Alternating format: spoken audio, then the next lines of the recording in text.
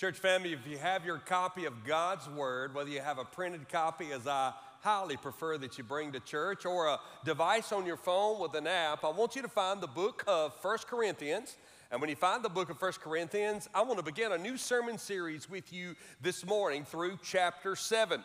If you are a guest of ours, the pattern of our preaching ministry is to preach through books of the Bible verse by verse, and we've been working through the book of 1 Corinthians over the last few months. This is actually, I believe, our 6th sermon series in this book. The first 5, of course, are available online through every platform that you can find, and we'd love for you to catch up on the series if you're a bit behind.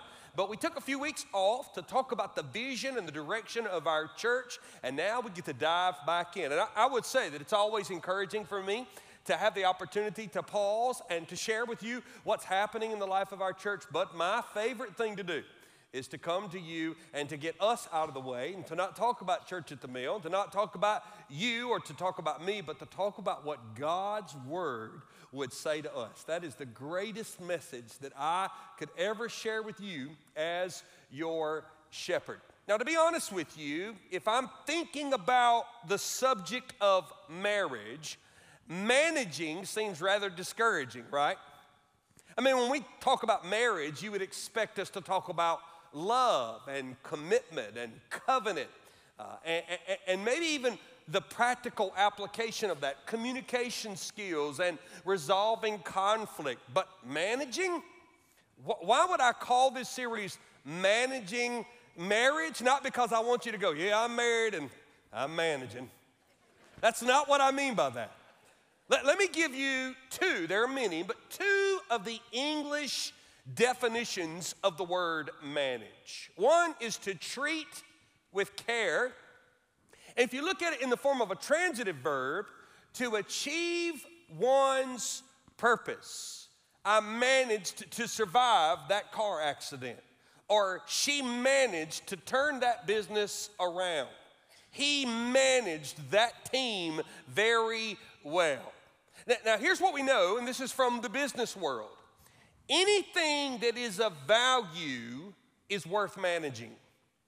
In other words, we manage anything that matters. There's some things that just don't matter to you or matter to me, so we don't manage them. I mean, it goes all the way down to where you woke up this morning. If you have the privilege of owning a home, perhaps you and the bank are working together on that home. That's the way I am. I'm in a mortgage, but I am therefore obligated to take care of my home because it is the biggest financial investment of Laurel and I's financial life. And so we have to care for our home.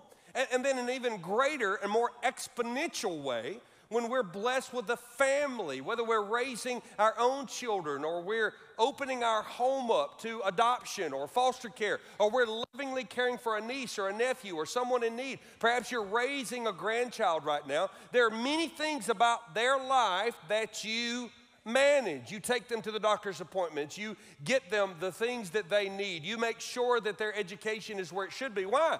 Because you value their life, and so you manage it. If you have your own business, and I'm so grateful for the business owners in our church, the reality is if your business is profitable, if it's taking care of you financially and your employees financially, it's not because of mismanagement, it's because you're managing your business. Even in the sport of baseball, the individual hired to oversee the team and everything about the team is called the manager of the baseball team. And so we know that anything that is valuable, we manage. Well, then there's an if-then statement there. It's really simple logic. If marriage is valuable, then we ought to manage our marriages. They're worth our attention. And 1 Corinthians chapter 7 is interesting because we begin a new section in this book. See, there was correspondence happening between the Apostle Paul and the church in Corinth. Now, if you're brand new to this journey, Paul, the Apostle Paul, planted the church in Corinth and then left. Once he left, the church lost its way in many ways. Now, he still loved them. They were still certainly born again. He was writing to Christians, but it burdened him to find out they had gotten so much so wrong. In fact, we have 2 of the 4 letters he wrote to the church in Corinth. The two in your Bible are 1st and 2nd Corinthians, but due to references in the language of those letters, we know that he also wrote 2 other letters. In fact, this proves Paul was keenly interested in the faithfulness of this church. But the letters didn't just go one way. In fact, we have reason to believe that Paul received correspondence from Corinth. And one of the things that we know is that they were asking him about debates and dilemmas within the church. As a young fledgling congregation, they were reaching out to the apostles saying, well, what about this? Or what about that? And so beginning in chapter 7, all the way through the end of the book, we find that Paul is writing in a responsive manner. We know this because there's some language that continues to pop up. One of the words that's translated in the English is concerning. In fact, we see it over and over and over again. Concerning this. There's a list on the screen. Now concerning, verse 1, verse 25 of this chapter, chapter 8, verse 1, chapter 12, verse 1, chapter 16, verse 1, and then a variation of it in verse 12. And so what we know is that Paul had received information of questions that were being asked of him. And so part of his letter is to respond, and he talks about things like sex and marriage. We're going to talk about that this morning. Celibacy, whether or not you should eat the meat offered to idols in the pagan worship of Corinth. Worship, spiritual gifts, how to take up an offering in a church. And then even individuals are asked about, what are we supposed to do with Apollos and what he's saying, and how should we view him? And so over the next few months, as we unpack the rest of this book, you'll sense that Paul is taking on issue by issue. Now remember, the most prominent issue in Corinth is the rampant immorality. Corinth is a carnal place. In fact, commentators often refer to it as carnal Corinth. In the ancient world, to Corinthanize was turned into a euphemism to see a prostitute. In fact, sexuality and the open celebration of everything immoral was common language and common to the scenes of the daily life in Corinth. God moves in through the gospel, people are saved, but they come into their church with their baggage, their former lives, their former hang-ups, their former habits, their former behaviors. And over time, what we find is that when we lose our way, if we stop growing, if we're not giving ourselves to good instruction, if we're not submitting to God's will, we can absolutely be born again and step back into some of the behavioral patterns of our old life. This is true of any Christian in any place at any time. But it's especially true for a generation of Christians who, number one, were the first generation of Christians in Corinth, but number two, had been saved out of a cesspool of sexual immorality. And this is why, of course, just before we did that sermon series over the last 2 weeks on vision, we walked through chapter 5 and chapter 6 where Paul is confronting sexual sin. But in the confrontation of sexual sin, promiscuity is not the only issue he's asked about. You see, inside of the Christian church, often when we think of anything sensual or sexual, we're pre-programmed to think God's answer is, you should not. Don't you do that. Don't you think about that. Don't even speak about that. It's pretty normal for a boy who's coming of age to develop his first crush. Remember your first crush? Somebody your knees kind of trembled when they saw them. You couldn't quite talk in their presence. You know, I don't know what it's like to deal with the emotions of being a young woman with a crush, and I certainly never had that many who had a crush on me. It took me a while to crush Laurel's wheel so she'd marry me.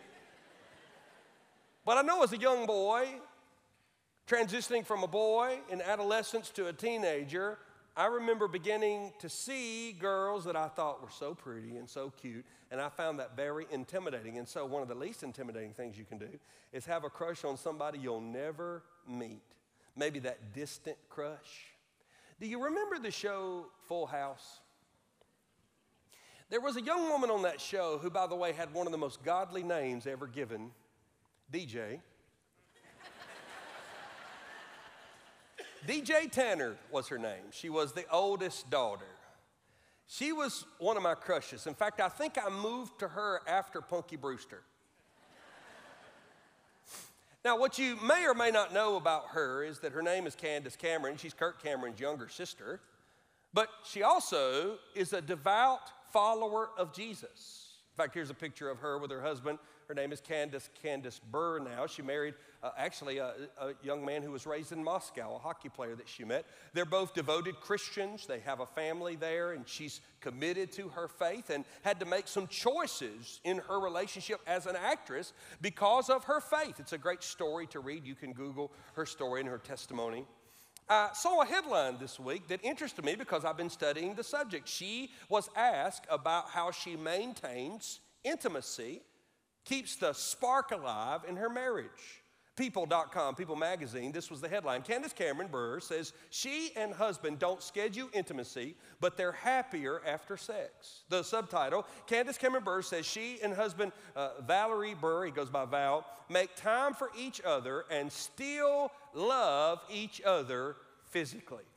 Now, why would People Magazine think this is newsworthy? I mean, for me, having been raised around Christians and having been in a Christian marriage for 22 years, I would just assume that it would be understood that intimacy and the sex life between a man and a woman in his marriage and in her marriage is not only a good thing, it is a healthy thing. Well, it goes back to what I said a few moments ago. There is this concept in the world that because Christians do clearly accept God's definition for the place of God-ordained sexual expression, which is only between one man and one woman inside of marriage, that must mean that Christians view intimacy, sensuality, and the sexual part of our lives as an enemy of God. In fact, this is what the world does. The world idolizes more sex and demonizes married sex. What if I told you the Lord was just the opposite? That God's will is to put on a pedestal the beautiful gift of intimacy between a man and a woman and the health of which it brings inside their marriage, and to say all other expressions of sexual activity are against God's will because they ultimately hurt people and dishonor his original plan that he ordained in the garden between Adam and Eve before sin affected everything. And so in the midst of a world, and sometimes Christians, thinking God's answer to intimacy at all times, in all places, and in every circumstance is, you should not. I had to call this sermon, you should. Oh yeah, you should. 1 Corinthians chapter 7, verses 1 through 7. Let me read to you from God's word. Now concerning the matters about which you wrote, it is good for a man not to have sexual relations with a woman. But because of the temptation to sexual immorality, each man should, notice not should not, should have his own wife, and each woman her own husband. The husband should give to his wife her conjugal rights, and likewise the wife to her husband. For the wife does not have authority over her own body, but the husband does. Likewise, the husband does not have authority over his own body, but the wife does. Do not deprive one another, except perhaps by agreement for a limited time, that you may devote yourselves to prayer. But then come together again, so that Satan may not tempt you because of your lack of self-control. Now, if you're in the room and you're single, listen to verse 6. Now, as a concession, not a command, I say this, I wish that all were as I myself am. Paul is single, he's not married. But each has his own gift from God, one of one kind and one of another. Now, one of the things that happens when you read a passage like this is you can quickly find yourself pretty confused by what it looks at first to be some contradictions. I mean, we get a verse like verse 1 that says it is good for a man not to have sexual relations for a woman. But then we get down to verse 5, do not deprive one another except perhaps by agreement for a limited time. This is why Bible study matters. It's why context matters. It's why we use Scripture to interpret Scripture. Have you ever heard someone or been around someone who took a phone call? You could not hear what the other person is saying, and so you're riding in the car with your husband or your wife, and they're on the phone, and you're trying to piece together the conversation, but the difficulty is you don't hear the person's voice on the other side. You're simply hearing your voice, or their voice rather, talking. This is the challenge we have in reading letters like this. We don't have the letter that the Corinthians sent to Paul asking all these questions. But when we back up and we study this letter and we begin to piece it together, we can make sense of what's happening. Christians, like any other group of people, have to avoid extremes. Of course, the extreme in chapter 5 and chapter 6 is the sexual immorality that is running amok in Corinth and bleeding over into the church. But there's another extreme that Christians have often gone to in relationships to sex, sexuality, sensuality, and intimacy. And that is to say, well, if there's so much danger with it, why don't we just do away with it altogether? And why don't we make the highest good and the highest form of godliness for people to be non-sexual? The problem with that is the Bible. Because while the world is twisted and certainly corrupted sex, sex was not the world's idea. Being sexual, like being physical, being emotional, being spiritual, is about being human. It's an undeniable part of who we are. And so one of the things we begin to recognize in this passage is that Paul has been dealing with those who were immoral. Now he's got to deal with those who are trying to be amoral.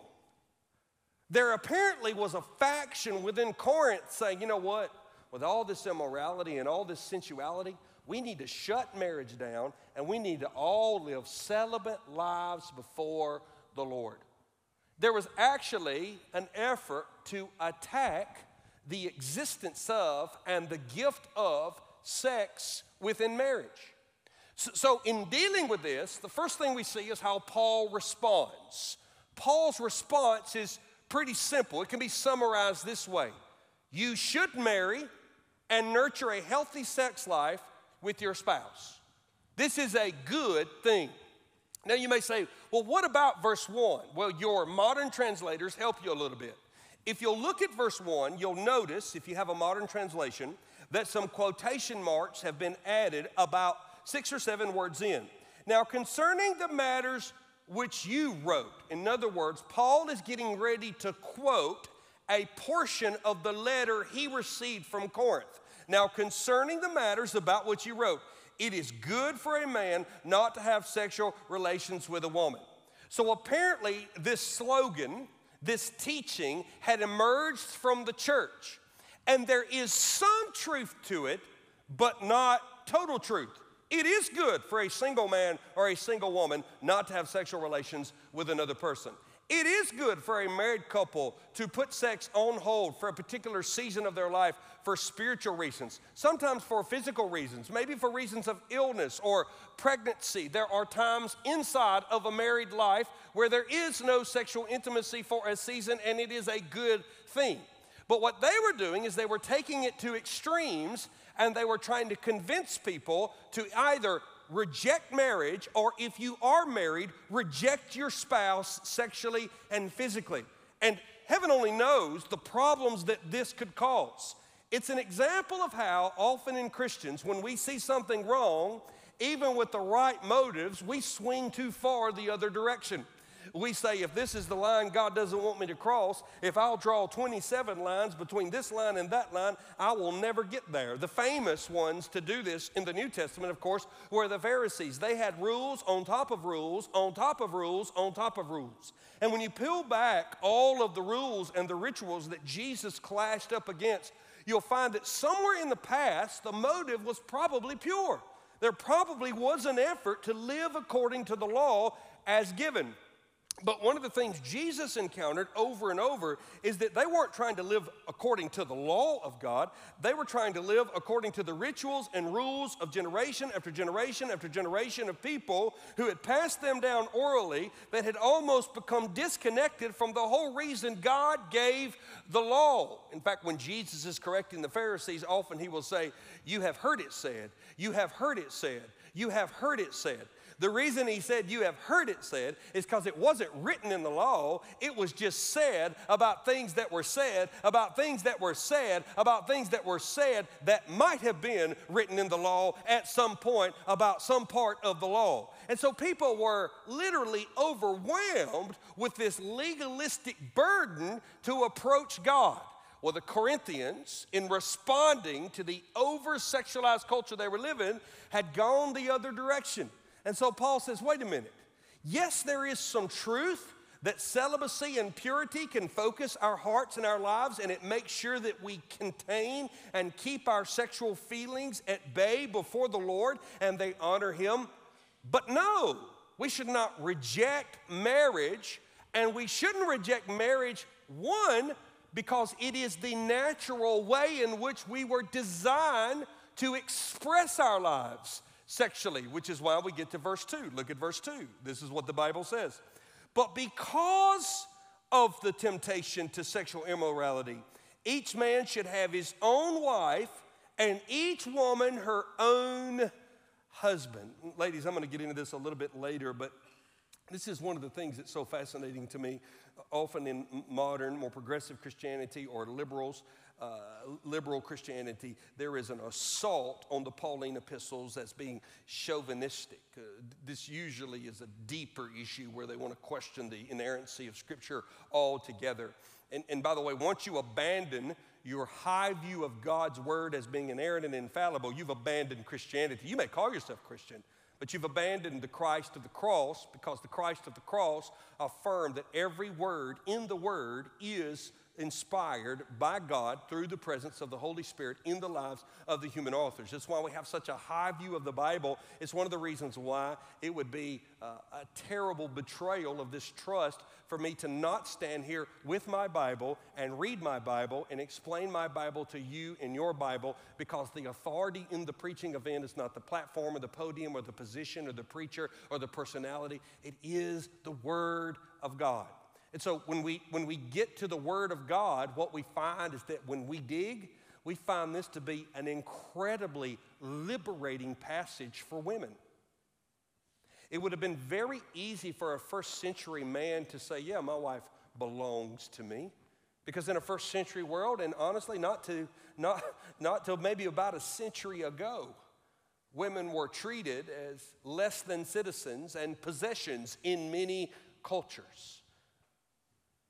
But Paul says, your wife belongs to you, but then he says, your husband belongs to you.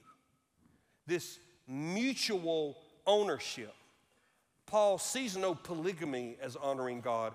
Paul sees no treatment of a wife as a property as honoring God.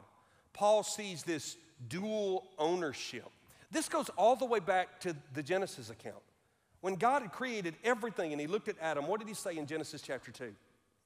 Then the Lord God said, it is not good that man should be alone. I will make him a helper fit for him. I will make someone who will come alongside him. This is why Christians rightly celebrate marriage. It's also why twisted versions of religion eventually attack marriage. What did Paul tell Timothy? Look in your Bible, or look on the screen, I'll put it there. 1 Timothy chapter 4, verse 1. Now the Spirit expressly says that in latter times some will depart from the faith by devoting themselves to deceitful spirits and teaching of demons. By the way, they won't know it's teaching of demons. Through the insincerity of liars whose consciences are seared, who forbid marriage and require abstinence from foods that God created to be received with thanksgiving by those who believe and know the truth. One of the telltale signs of a cult is the forbidden items that are given to us by God. It's about controlling and manipulating people. And one of the things that Paul does here is he says, no. It is good. because of sexual temptation in Corinth. Now I think it's important to clarify something. Verse 2 clearly makes the connection that marriage protects us from sexual immorality. But when we look at the whole testimony of Scripture, we cannot argue that sex is the only reason Christians marry. Sex is not the only reason Christians marry, but it is one of the reasons Christians should marry. And I think it's important to acknowledge both. I would never tell a young couple that they should marry only that they wouldn't live in sin, only because they burn for one another. No. You have to make sure you're compatible. You have to make sure it's God's will. You have to make sure that the Lord has discerned in your spirit that this is the man or this is the woman that I'm going to give my life to, that mutual ownership. But I would also say that there is no place in adult Christians. I'm not talking about teenagers trying to figure things out who are in love and have all these plans for one another that change all the time. But I'm talking about once you reach an adulthood, I never encourage Christians in some form of long engagement. I always, if given the opportunity, challenge young Christians that I meet, and they say, oh yeah, we're engaged, but he's in grad school, and I've got 3 years of this and 2 years of that, so we've set a date. It's in 2027. We're excited about it. You know, part of me as a man there's one or two realities here. Either you got a tremendous amount of self-control or you already sleeping together. And I'm going to tell you which reality is usually the reality. Christian couples who are in love and in the Lord and are adults of age need to get married. Because marriage should be celebrated. It is not to be avoided. Well, we can't afford to. What does it cost more to feed each other once you're married? What does that mean? Talk to any old married couple. Go down the senior adult hallway and ask our precious old couples who've been married 60 and 70 years. Tell them, what was the sweetest time in your life? They'll say, well, when we got married, we didn't have 2 nickels to rub together. But oh, we were in love, and God was good, and it was faithful, and I wouldn't trade those years for nothing. It's like children. If you wait till you can afford children, you never gonna have children. And if you ever think you can afford them, have one. Just go ahead and have one. They will suck the life and the money out of you. Somebody asked me the other day, Pastor, what's your retirement plan? I said, I don't know, but I'm making Costco rich.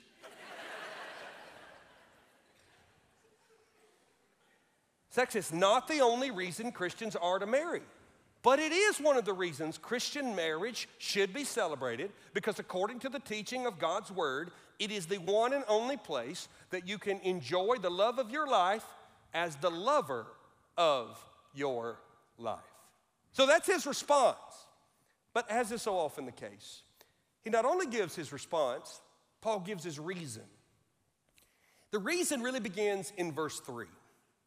Paul's reason's pretty simple, and I'll put it on the screen for you to read. Healthy marital sex protects Christians from immorality. Look what happens, and we'll transition, so I'll pick back up in verse 2. But because of the temptation to sexual immorality, each man should have his own wife, and each woman her own husband. Now Paul goes on to this explanation. Notice this. The husband should give to his wife her conjugal rights, and likewise the wife to her husband. For the wife does not have authority over her own body, but the husband does. Likewise, the husband does not have authority over his own body, but the wife does. And then Paul gets real practical. Do not deprive one another, except perhaps by agreement for a limited time, that you may devote yourselves to prayer, but then come together again, so that Satan may not tempt you because of your lack of self-control. Now, if you were to kind of unpack this explanation, there's 2 parts of it, this reason. The first one, Paul says, there's obligation here. So one of the things that happens is you see the world, and I talked about this in the previous series, chasing the next greatest thing in sensuality. All you got to do is go to the grocery store and stand in line. Look at the cover of every magazine, whether it be men's magazines or women's magazines. There will be at least 1, probably 2, headings on the magazine that will talk about spicing up your love life, making yourself more attractive, getting more people to find you attractive sexually. And for men, it's usually driven toward masculinity. And for women, of course, it's centered around your physical outward beauty. Now we know that this never works, because if it worked, shouldn't the world be satisfied? You don't ever meet somebody that says, yeah, I finally figured out the right amount of partners, the right amount of experiences, or the right amount of experimentation. No, the world is continuing to wallow in the mud of immorality, hoping that it will bring fulfillment. We know that it will not. As I remind you from chapter 5 and chapter 6, the great deception of the enemy in relationship to sex in our world today is that the reason that there's so much emptiness on the other side of sexual exploitation and experimentation and sexual immorality is that the world is asking sex to do what it was never meant to do. It cannot be the center of your life. It cannot be your reason for existence. It cannot be your primary defining moment. And what we find inside of the sexual revolution and the homosexual revolution and the transgender revolution is it becomes the defining characteristic of their whole purpose for being. We were designed sexual. It is a powerful part of who we are, but it is not all of who we are. In fact, every human being in my life represents a rich part of my experience, and only one human being in my life represents the part of my life that I express sexually. Does that mean that all those other humans and all those other experiences and all those other relationships don't profoundly impact me? Of course not. All those people and all those relationships and all those purposes and all those visions and all those priorities matter greatly. But when you set all those aside and you elevate your sexual exploitation, your sexual stimulation, or your sexual experimentation as the God of your life, you're always going to be groping for more because it will not satisfy. And yet, in the midst of this culture, Paul in Corinth has some people who have said, well, I'm just going to stop altogether. And Paul says, wait a minute, there's a problem with that. The problem is you don't have the right to deprive your spouse of this important part of your marriage. That's exactly the wording he uses. He actually uses words related to debt and payment. Not my words, Paul's words. Look what the Bible says beginning in verse 3. The husband should give. Notice we haven't heard a should not yet. Should give to his wife her conjugal rights, and likewise the wife to her husband. In essence, Paul is teaching something about the nature of sex. Let me give it to you in 3 statements. Number 1, sex inside of marriage is not a bonus.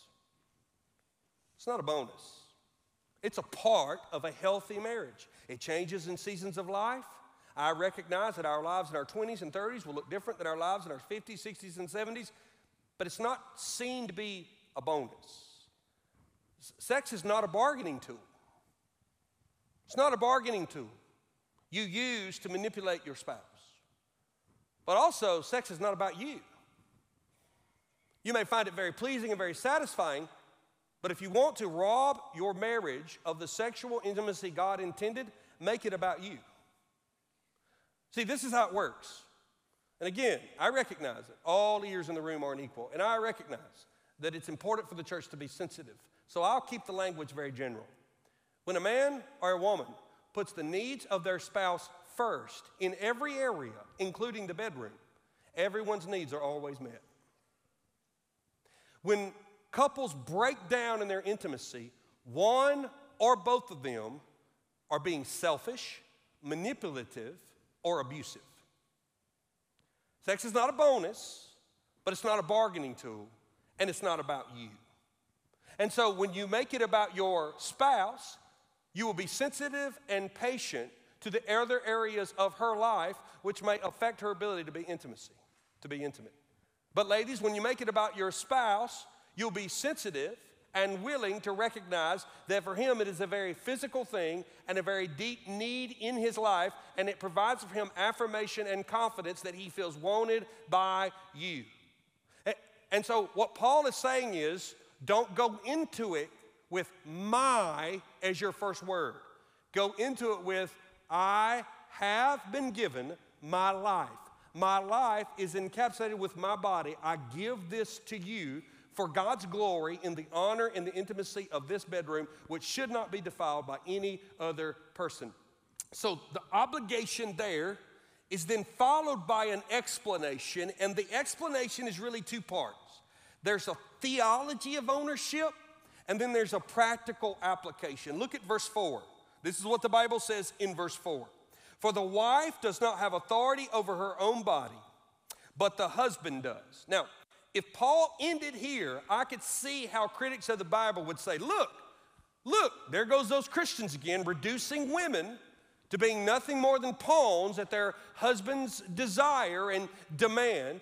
That's not what it says, though.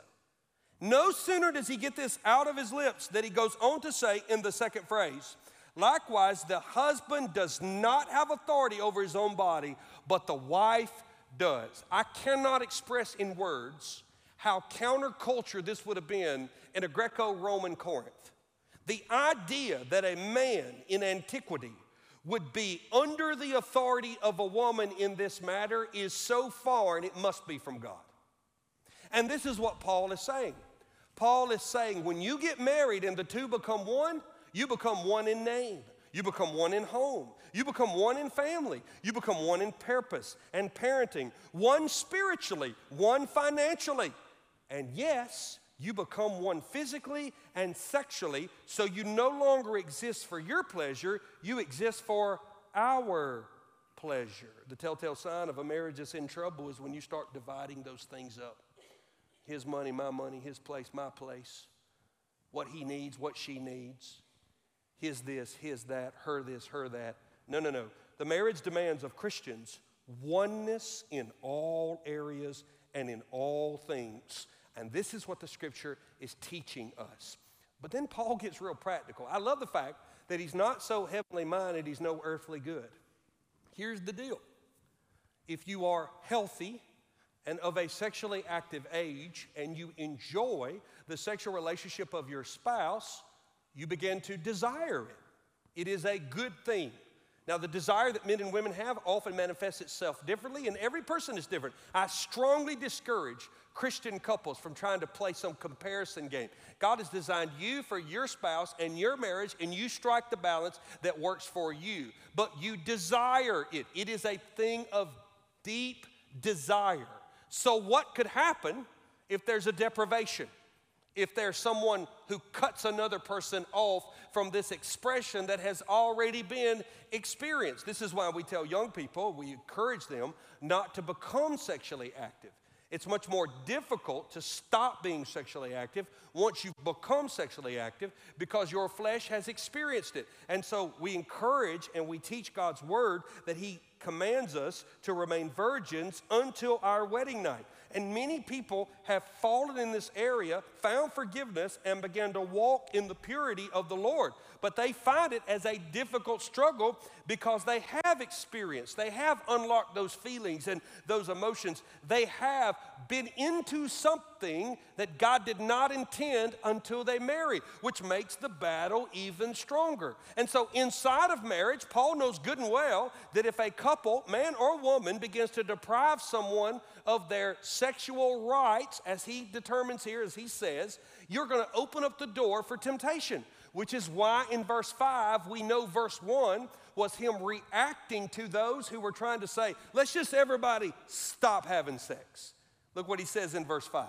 He says in verse 5, do not deprive, that's the first do not of the passage, by the way, do not deprive one another, except perhaps by agreement for a limited time. So there are times, there are seasons. He references one that is spiritual. There are other reasons that you may devote yourselves to prayer, but then come together again. And notice this, if you've ever wondered how sin works, so that Satan may not tempt you because of your lack of self-control. So when we fail sexually, is it Satan or is it us? Yes.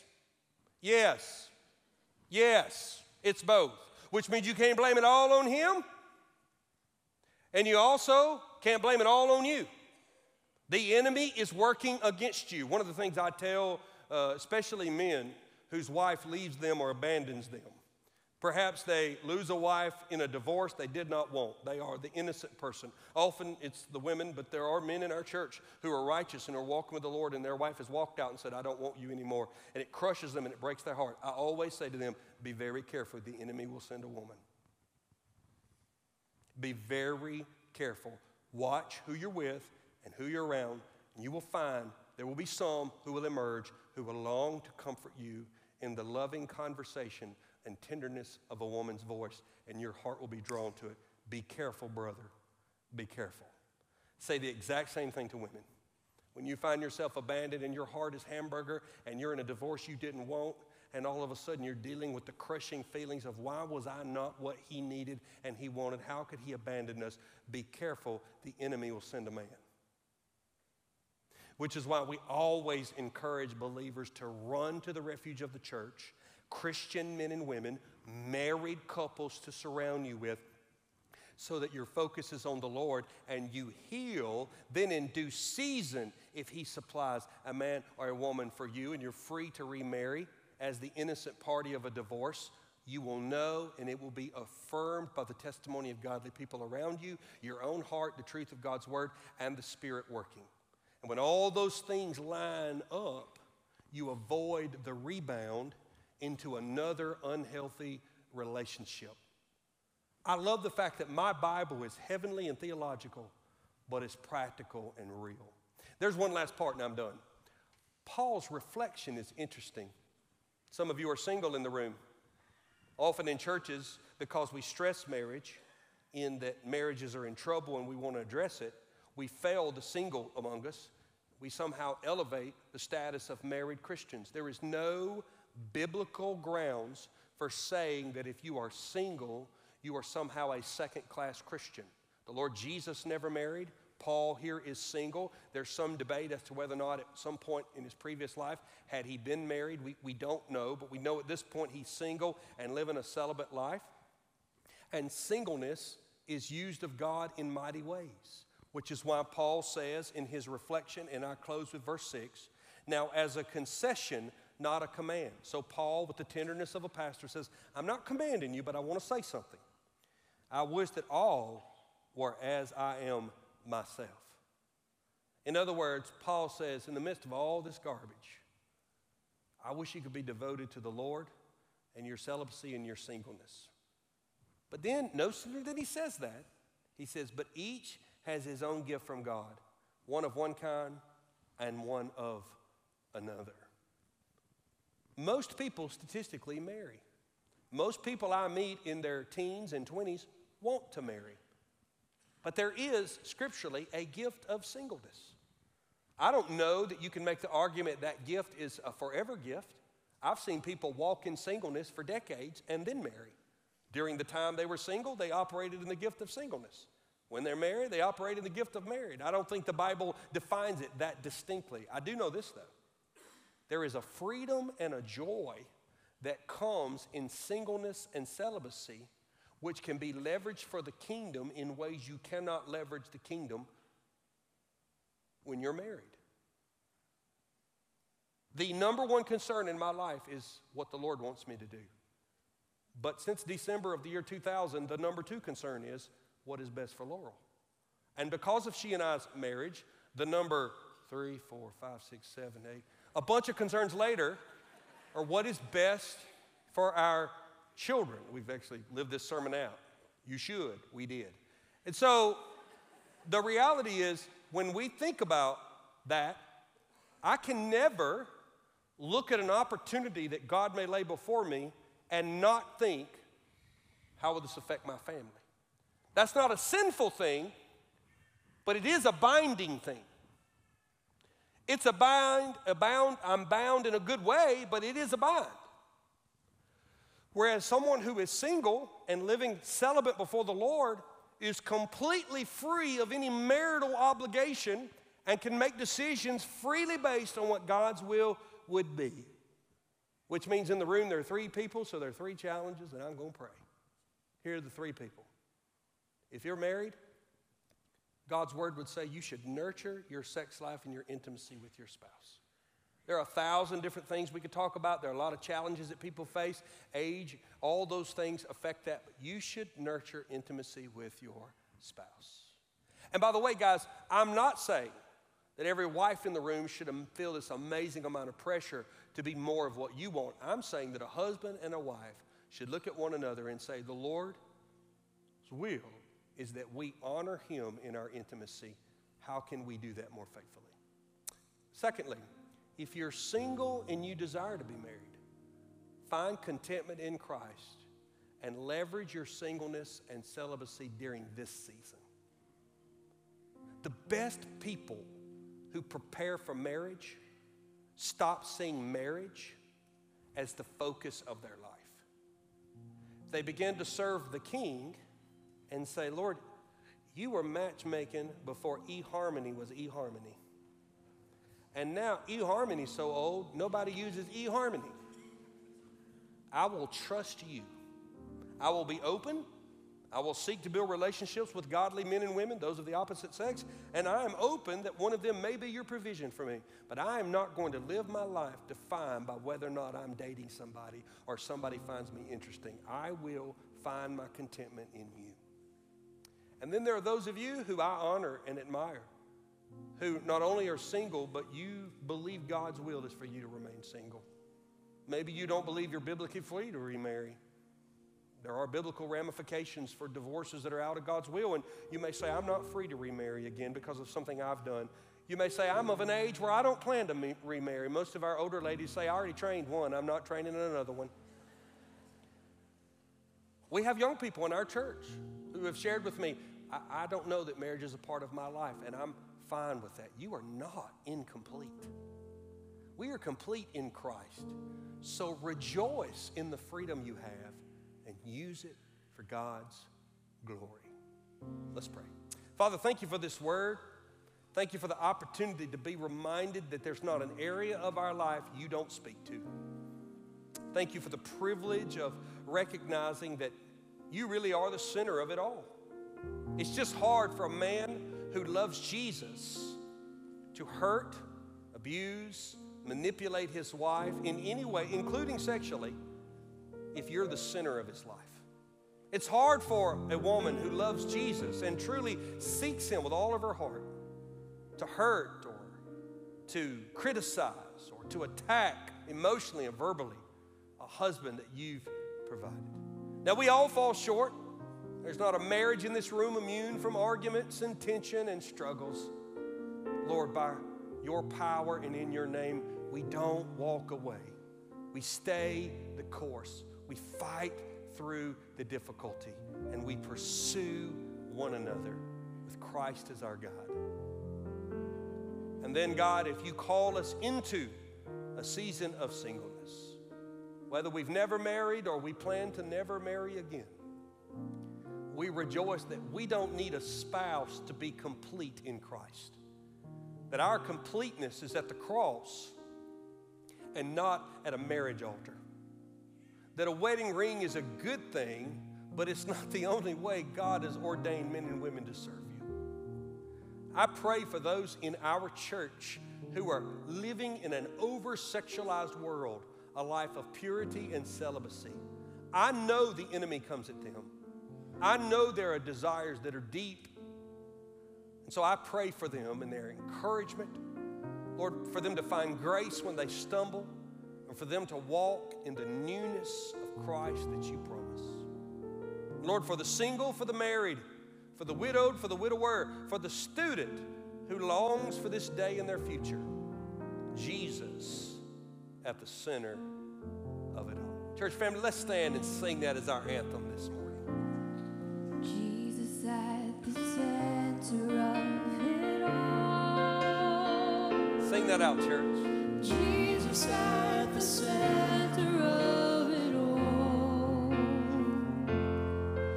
From beginning to the end, it will always be, it's always been you, Jesus. Jesus.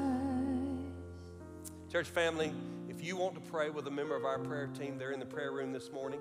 If you want to take just a moment and pray with your spouse here at this altar, it's going to remain open even as we transition.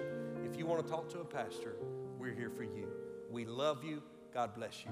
You're dismissed.